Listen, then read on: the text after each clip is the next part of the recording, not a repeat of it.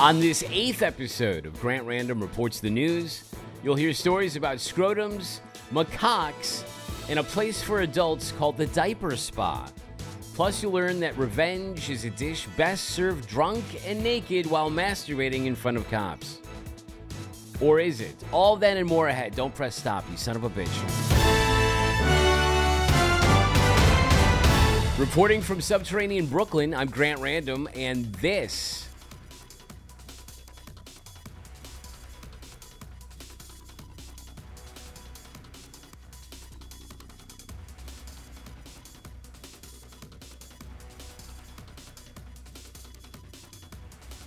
is the news.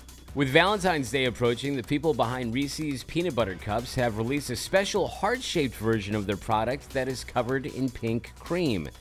Some customers have noticed that when you turn the heart upside down, the candy looks like a scrotum. This is particularly exciting for people who identify as scrotum enthusiasts. The problem, though, is found in the conclusion of a study published last year by researchers in Germany regarding the aesthetics of that particular part of the male genitalia. The research concluded that the majority of people, and I'm quoting directly from the study, quote, are most definitely not stoked about scrotums. This is undeniably a huge blow to the fledgling Scrotums Are Beautiful movement. The Super Bowl is set, with the San Francisco 49ers set to battle the Kansas City Chiefs in Las Vegas. Tickets for the big game will be the most expensive yet, with the average ticket price around $9,800. That is 70% more expensive than last year's game.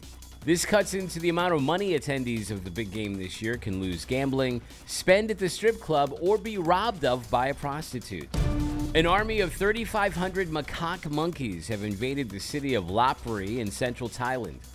The macaques have overrun the streets, they are breaking into cars, and in some cases becoming violent with people, forcing residents to retreat to their homes. People across the city originally tried to give the monkeys sweets, fizzy drinks, and cereal. Unfortunately, the sugary foods stimulate the monkeys to make them more aggressive while also causing them to have more sex and therefore produce more monkeys. Attempts to catch the macaques have proven increasingly futile as the monkeys are catching on to the capture tactics. When reached for comment, one of the macaques had the following to say.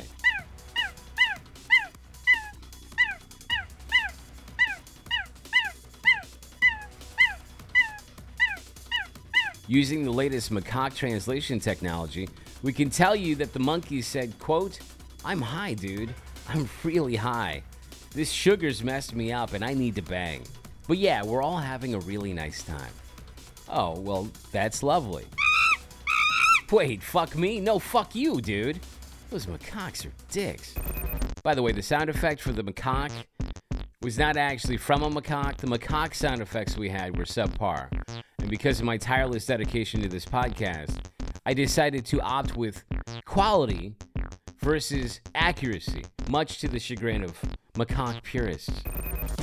Controversies hitting a small town in New Hampshire after the opening of the Diaper Spa, an establishment that describes itself as a, quote, age-play-friendly adult diaper spa that is designed to nurture and pamper all diaper lovers and enthusiasts in richly immersive experiences. Visitors to the Diaper Spa can enjoy snacks, playtime, story time, nap time, cuddle time, changing time, coloring, nursery rhymes, and sing-alongs. Critics of this spa say it caters to a deviant element that they don't want in their community. Sources close to this podcast say it's simply a loving and nurturing environment in which one can safely and comfortably put on a diaper and shit themselves, which our sources say is absolutely exhilarating.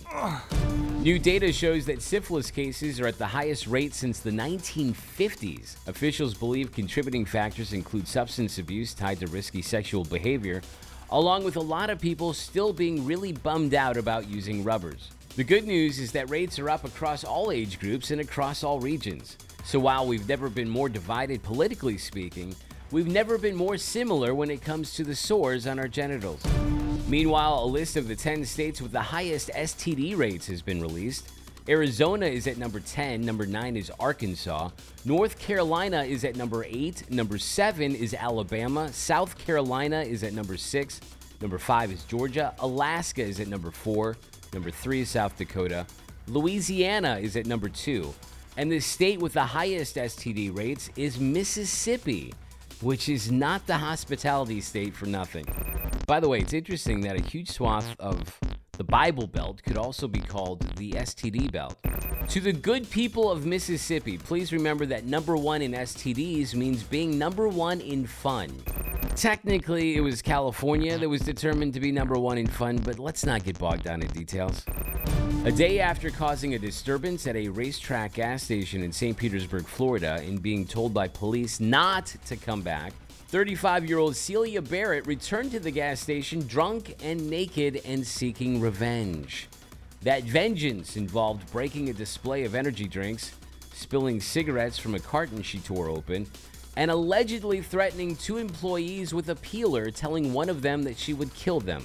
Once the police inevitably arrived, Barrett, who was still drunk and still very naked, proceeded to masturbate in front of the deputies. She also allegedly confessed to being intoxicated, admitting that she consumed approximately 6 shots of liquor.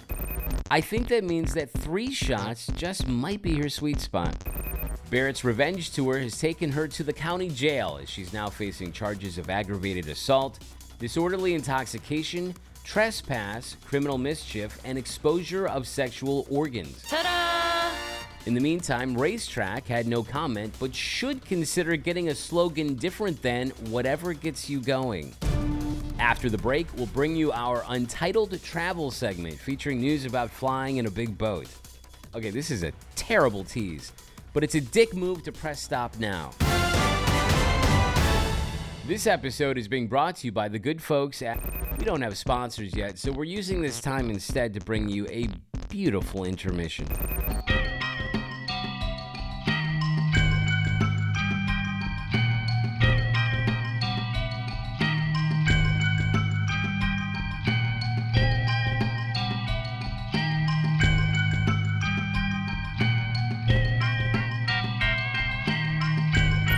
And that concludes this absolutely magnificent intermission.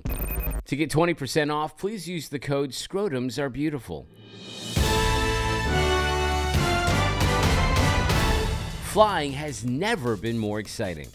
As this newscast has reported previously, Boeing has introduced some thrilling new features to their airplanes, including doors that fall out during flights and planes that catch fire after taking off. Meanwhile, Frontier Airlines is introducing some interesting in-flight entertainment of their own. On a recent flight from Orlando to Philadelphia, a 60-year-old woman stood as the plane was nearing Philly, at which point the woman explained to an attendant that she needed to pee. The attendant told her to sit down. The woman yelled and cursed at the attendant and then sat down. Once the plane landed and was taxiing, the woman began cursing at people around her and then jumped up as the seatbelt sign was turned off and pushed past other passengers toward the front of the plane. Eventually, the woman said, "Sorry, everybody," and pulled her pants and underwear down and squatted as if she were going to pee. Ultimately, the woman didn't urinate, but continued yelling and even threatening to kill other passengers. One person on the flight said afterward that the woman's display was much more entertaining than the Clerks 3 movie she was watching on her iPad. Another passenger said it was the best flight ever and that he was so excited he needed to finish in one of the airport shitters. For her inspired performance, the woman was charged with simple assault and indecent exposure and faces 21 years in prison.